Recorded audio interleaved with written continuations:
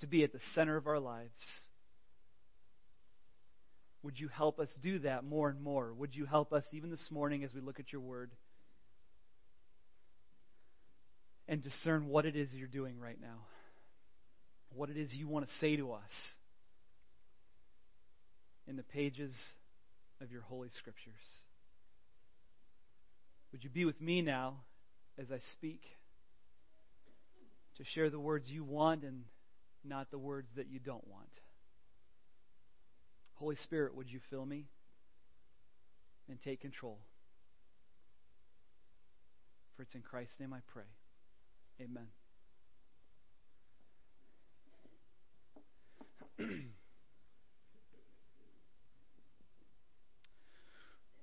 Would you turn to Acts chapter 4:32?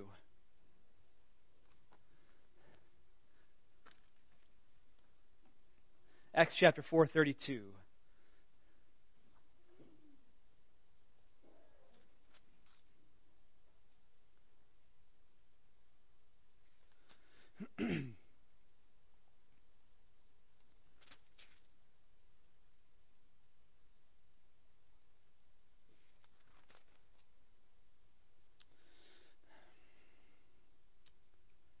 It says this: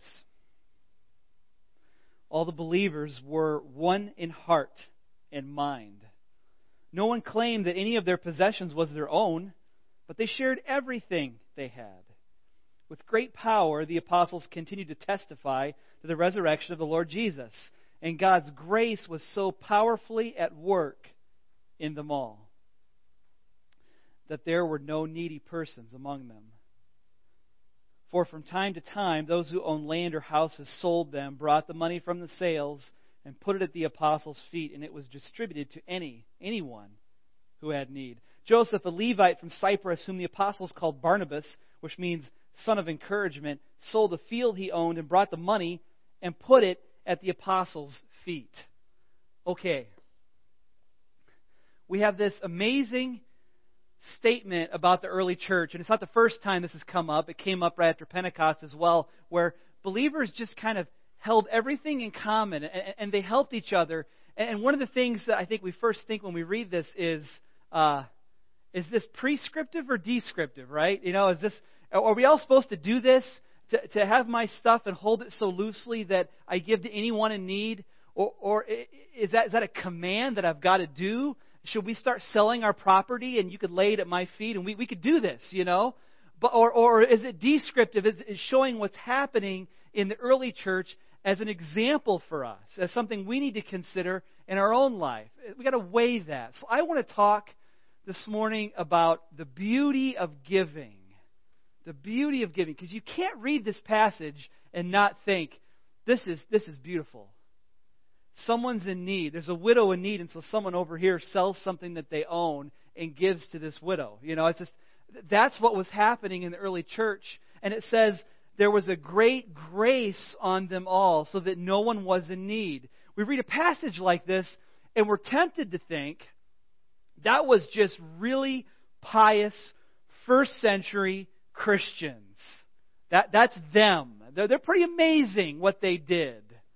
But when I read this text, the statement that jumps out at me is, and the NIV sounds a little different, but it's a great grace was upon them so that no one was in need.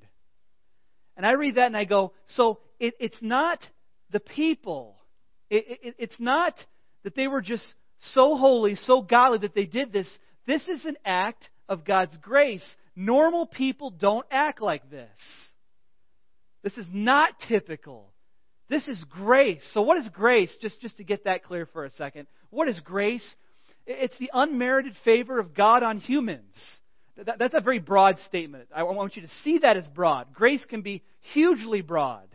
When the person that doesn't believe in God at all has a great year for their business and makes a lot of money, God is showing grace on that person, even though they don't even believe. But we can also make grace a little more narrow and say grace, I've heard it said, and I think it's a beautiful definition, it's God's riches at Christ's expense. That on the cross, Jesus purchased saving grace for us to wipe away our sins.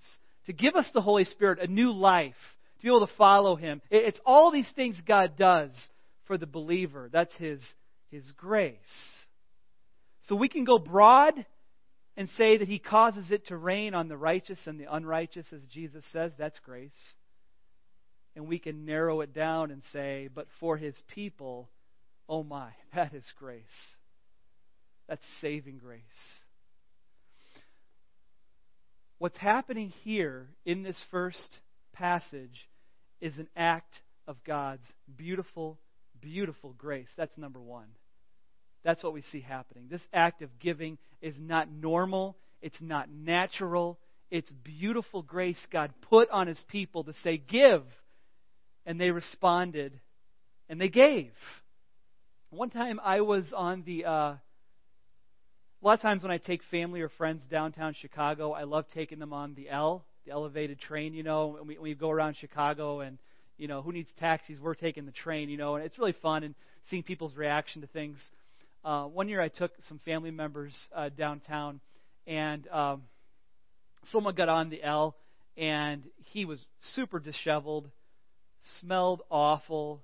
His pant leg he rolled his pant leg partly up, and it just had this swollenness around his legs. It just didn't look right. And then he stood up during part of the train ride, and I thought, here we go. And he started to make this announcement to everybody on the train. He talked about his physical problems. What did he need to get his leg taken care of? And I'm like, oh, that's why he rolled up his pant leg, to show off these legs that looked bad. I mean, you didn't even want to look at them.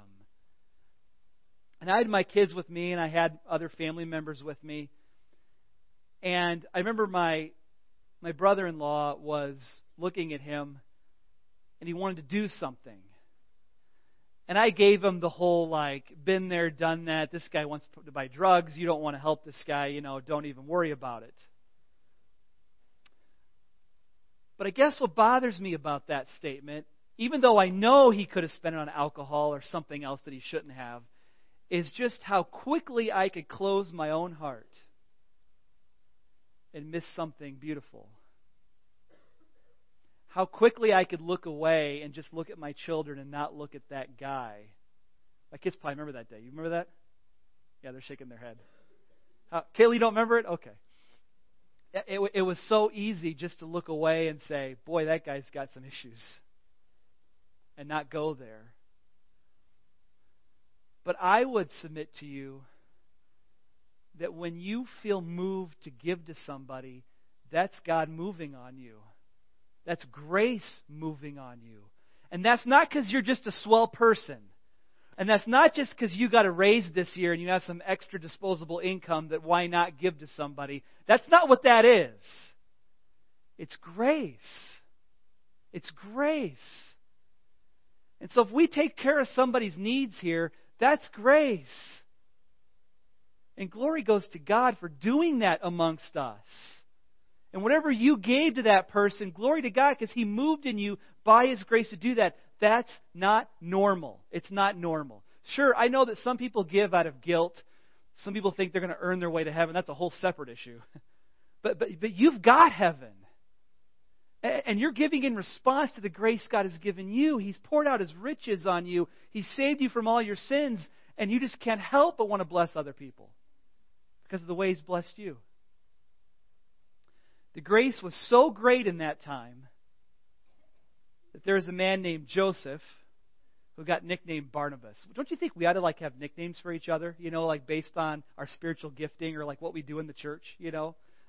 Barnabas, son of encouragement, is what they named him. And he sold property and he laid it at the apostles' feet. I mean, his property. He'd go hunting on that property, right? And he just sold it. Fishing, hunting, I don't know. He just sold it and put it at the apostles' feet. A beautiful act of grace. And you better believe people were talking about this. People were talking. And somehow this was not a hypocritical act of giving. Remember Jesus warned us, don't be like the hypocrites. They love to give and they announce it with trumpets and they're praying on the street corners, Everything's about what they're doing. Apparently for Barnabas, that's just not how he was wired. I mean, maybe nobody but the apostles knew that he brought this money. Well, we don't know, but at some point, he sold the property, brought it to the apostles, and he just laid it at their feet. And then the apostles are probably like, we got to tell this story. People need to know what God is doing here in us, in Barnabas, the grace that he's given us. So they start telling the story. People hear about it. Well, I can sell some stuff. I got some property I can give. I know I can join in this. I can be like Barnabas. And God's just moving. Until chapter 5. And in chapter 5, we see this. NIV doesn't reflect this very well, but there's the word but there. But a man named Ananias, together with his wife Sapphira, also sold a piece of property. With his wife's full knowledge, he kept back part of the money for himself, but brought the rest and put it where? At the apostles' feet. Where would he get an idea like that? Then Peter said, Ananias, how is it that Satan has so filled your heart that you've lied to the Holy Spirit and you've kept for yourself some of the money that you received for the land? Didn't it belong to you before it was sold? And after it was sold, wasn't the money at your disposal? What made you think of doing such a thing? You've not lied to just human beings, but to God. When Ananias heard this, he fell down and died, and great fear seized all who heard what had happened. Then some young men came forward, wrapped up his body, and carried him out and buried him. About 3 hours later, his wife came in, not knowing what had happened, and Peter asked her, tell me, is this the price you and Ananias got for the land? Yes, she said, that's the price. Peter said to her, how could you conspire to test the Spirit of the Lord? Listen, the feet of the men who buried your husband are at the door, and they will carry you out also. At that moment, she fell down at his feet and died. And then the young men came in and, finding her dead, carried her out and buried her beside her husband. Great fear seized the whole church and all who heard about these events. Verse 12, the apostles performed many signs and wonders among the people. And certainly that was a miracle. That was something that happened that maybe when we ask for miracles, we never think to ask for something like that. When you read this story, Ananias and Sapphira, what's your gut reaction to that? I mean, Ananias comes in, sells a piece of property. I'm going to be like Barnabas, but I'm going to withhold a little bit for me, but I'm going to say it's the whole amount, lays it at the apostles' feet, and then Peter confronts him, and boom, he dies. Some people like to say he must have had a heart attack on the spot. I don't think so. This is God's judgment. He dies. And then his wife comes in 3 hours later, and Peter doesn't say, hey, Sapphira, this happened to your husband. He doesn't even go there. She dies after she's confronted and asked, she has a chance to tell the truth, to not play into this hypocrisy, and she dies. What's your gut reaction to that? Does it seem out of step with the story in Acts? Does it seem off in an age of grace? Would you like God to move amongst this church in that kind of a way?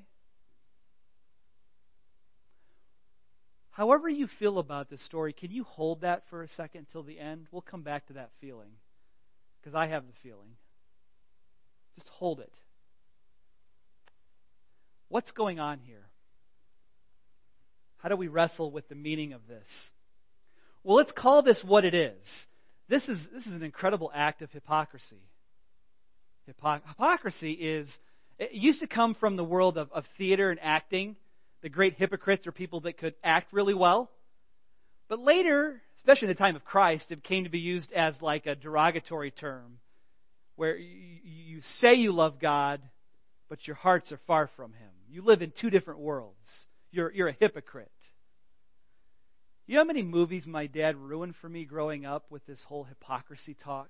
Like we'd rent some sort of action movie, and my dad would tell me about the actor in it and what he was really like in real life, and it would just ruin it. Like, Dad, I don't want to know about his personal life. I don't care about his political views. I just want to see things explode. That's what I want to see. I'm 14, for goodness sake.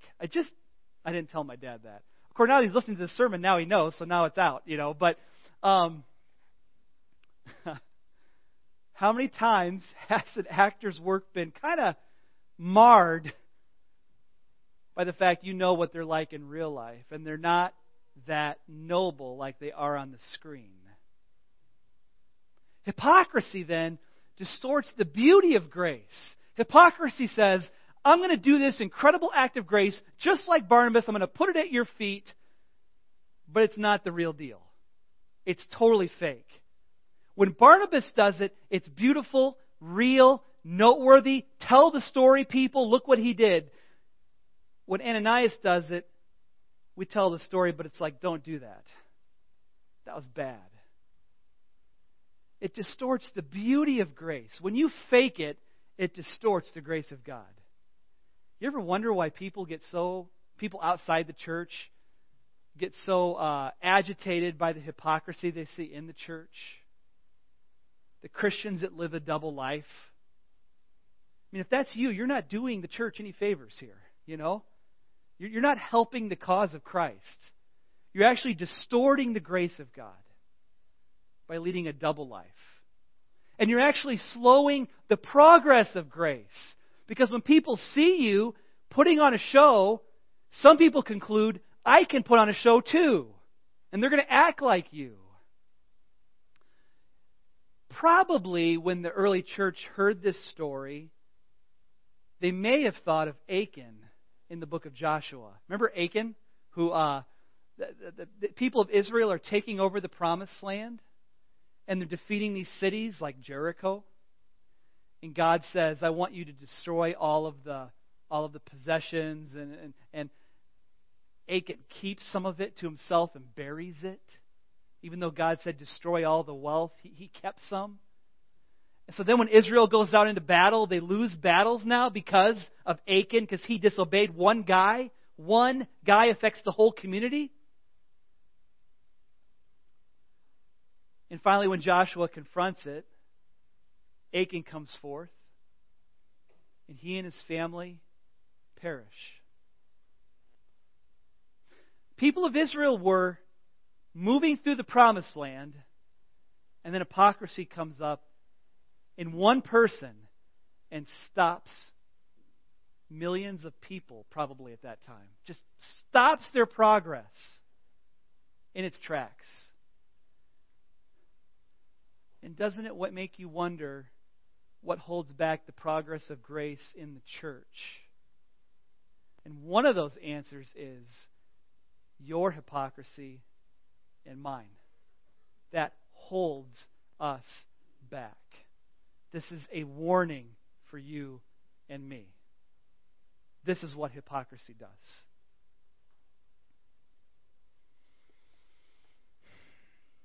I wrestle with this text. Maybe you thought of this. But it's Peter, the Apostle Peter. Peter knows a thing or two about duplicity, doesn't he? I mean, I don't know that guy.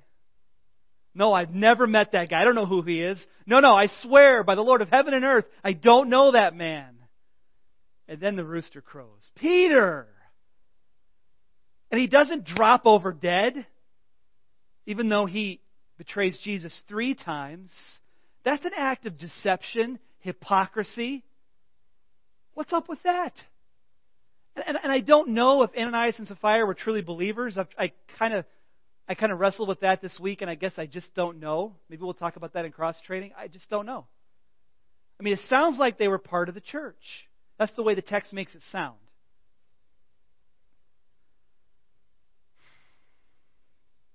How did Peter get off so easy? If you can set that aside for a second, too. Let's keep going. But let's say hypocrisy distorts the beauty of grace and slows its progress. That's what it does to the church. Number 3. At the end of chapter 4, I noted this phrase, a great grace was upon them. And that's why they gave. But here in chapter 5, it says a great fear was upon them. 2 times it says that. When Ananias died, it says a great fear was upon the church. When Sapphira dies, it says a great fear seized the church and all who heard about it. 2 times. In chapter 4, I see the grace is seizing people. In chapter 5, I see the fear is seizing people. What does that mean? How can it be that God's grace is so strongly upon people and now they're just scared? And I would answer by saying grace doesn't diminish our fear of the Lord, but enriches it. It enriches it. What's the line in Amazing Grace? 'Twas grace that taught my heart to fear, and grace my fears relieved. There's something about grace that tells me I don't deserve eternal life, I deserve hell. That grace tells me I deserve hell, but I'm getting eternal life. I'm getting the riches of God's grace. But oh, what I deserve. That's right in front of me too. What I deserve. And so grace teaches me the fear of the Lord, but it also helps me get over being terrified of God. You know what I mean? Have you ever wrestled with that? One time I got into this big Facebook discussion. Those go really well. Every time I get into them, they go so well. And the other person always tells me I'm right. It's amazing. But I saw 2 Christians from Central Illinois discussing the fear of the Lord. And one of them was like, the church needs the fear of the Lord. The other person was like, no. Fear's done with. There's no fear of God here. You can't be scared of God in any way. And I just couldn't resist. I had to jump in and just feel like, we've got to have fear of the Lord. And you see that here. Fear of the Lord. God could strike you dead for what you've done. I mean, I know for a believer, there is no judgment from God, right? I mean, there's no wrath for you because of what Jesus did on the cross. God's not going to pay you back for your sins. I mean, hallelujah for that. But do you think His discipline couldn't just strike you dead in a moment and say, yeah, I'm kind of done with you now. I'm bringing you home. He could. He could. Grace doesn't diminish our fear, but it enriches it. It teaches my heart to fear Him. It teaches me that there is a holy God. And if there's one thing our society in general is missing, I think, these days, it's the holiness of God. You don't mess with this God. You stand in awe of Him. You fear Him. And sometimes that should make you tremble. Sometimes it should make you tremble. Because He has the power of your life in His hands. That's the God you serve. But the fact that He has grace on you and loves you means when you enter eternity, you could give Him a hug. Because even though He's strong, He's safe. Safe for those whose His grace is upon. And we gotta weigh those 2 things when we read this story.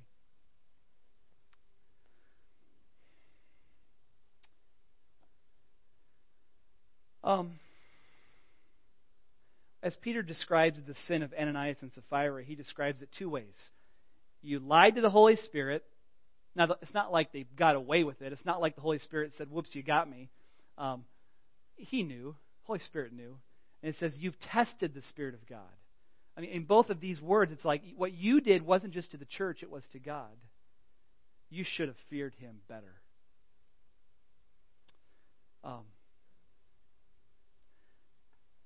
How might this text teach us then to give? I want to shift and talk a little bit about giving for a second. Next Sunday, I'm going to have you bring up your gifts and lay them at my feet.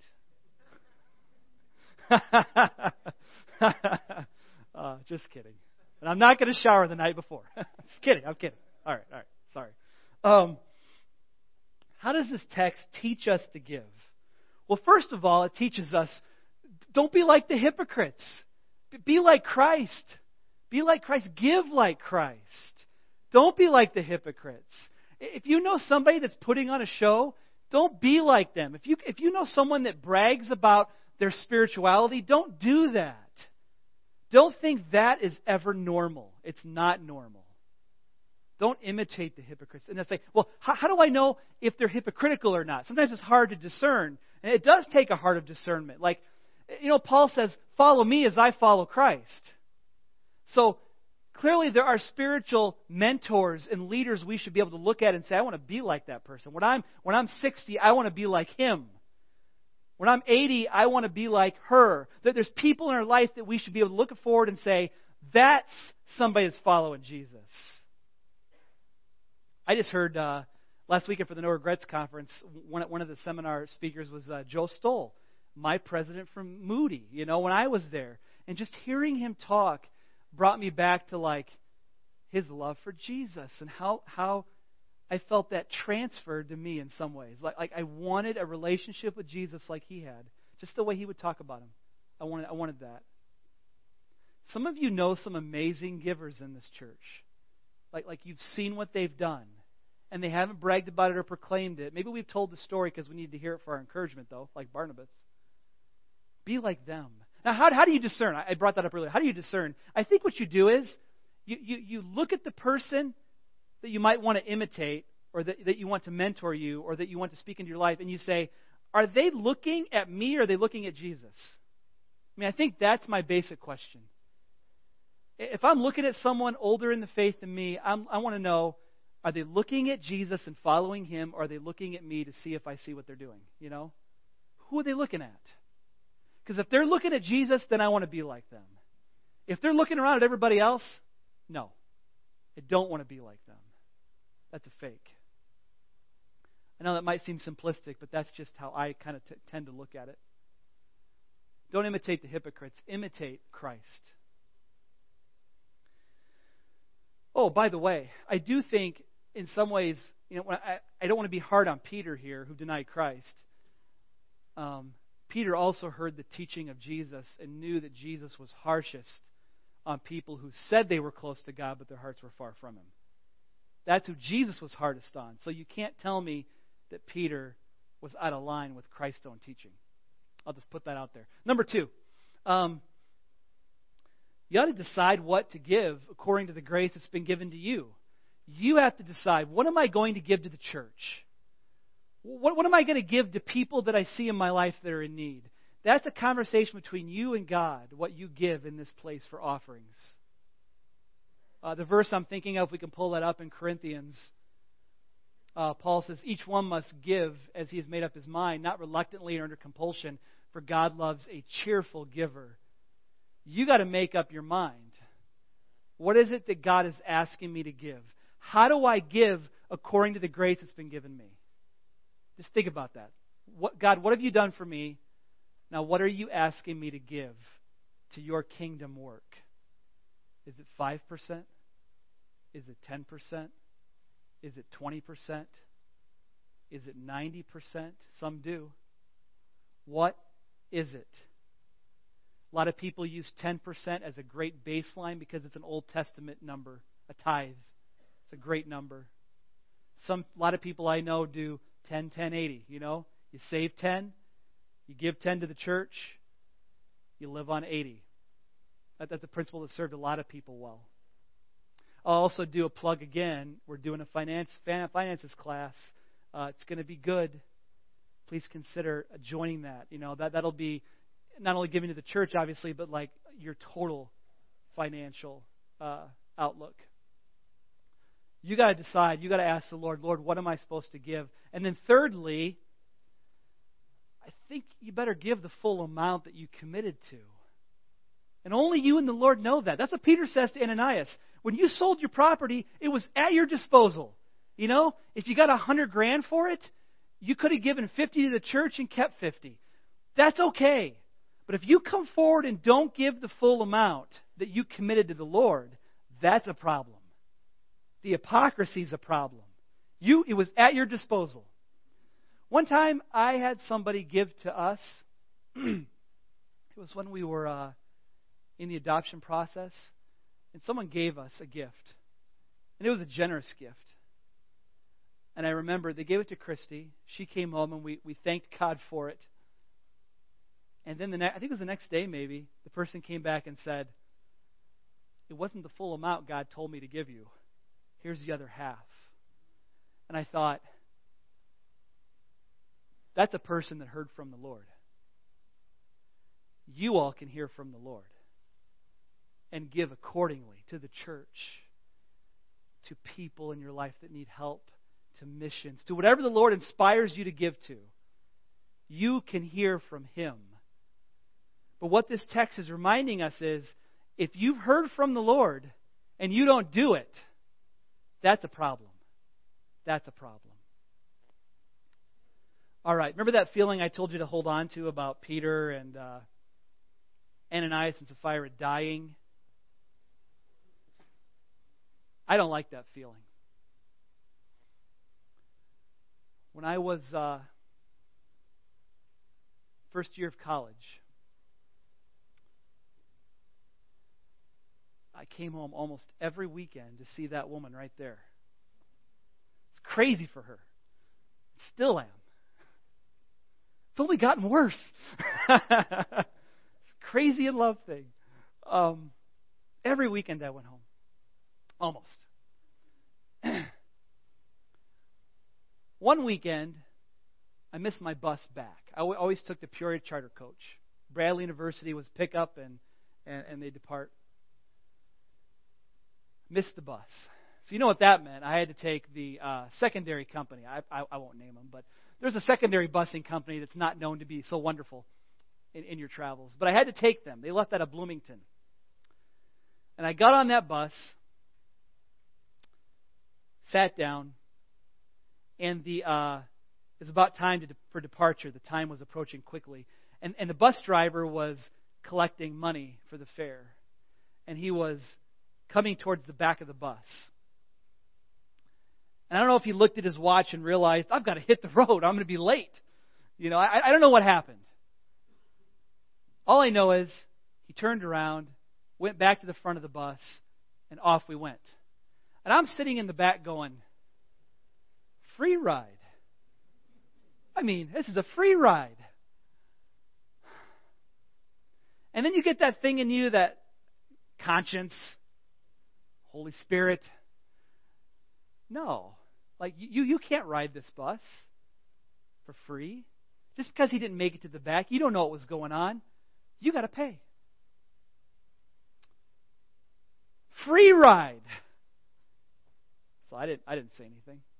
We made a number of stops, and we got to a stop that was maybe one or two stops before my destination, otherwise known as home free.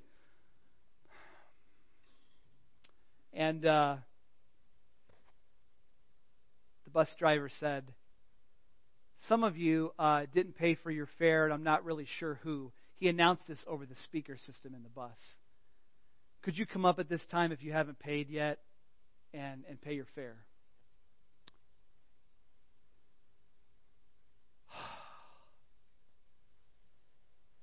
Nope, this is a free ride. So I sat there. Bus pulled out. And then the bus driver got on the intercom a second time. And he said this. Some of you didn't come up and pay me. I don't know who it is. But my God knows.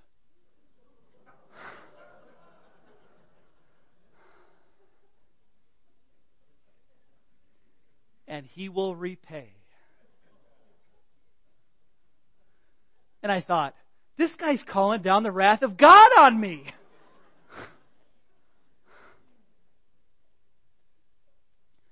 And I was so terrified of the whole thing. I was so shaken up. And I wish I could say that I repented and I did. I was just so scared. I got to get off this bus as soon as I can. This is just... And I read a story like this.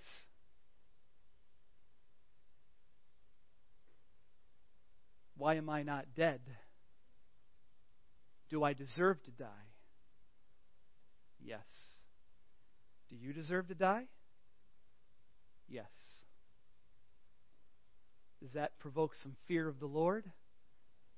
Why, yes, it does.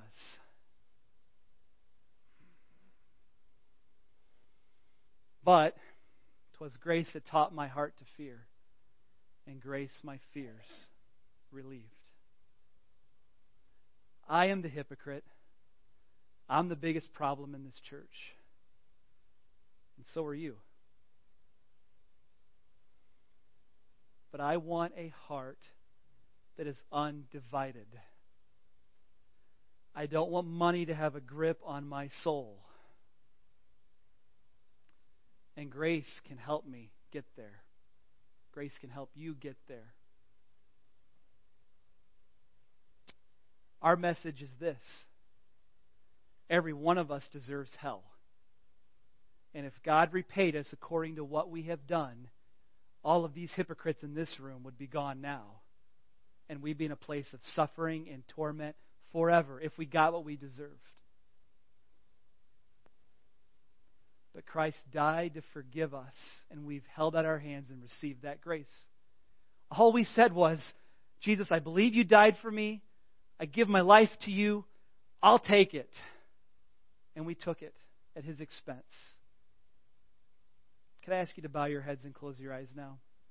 Worship team, would you come up?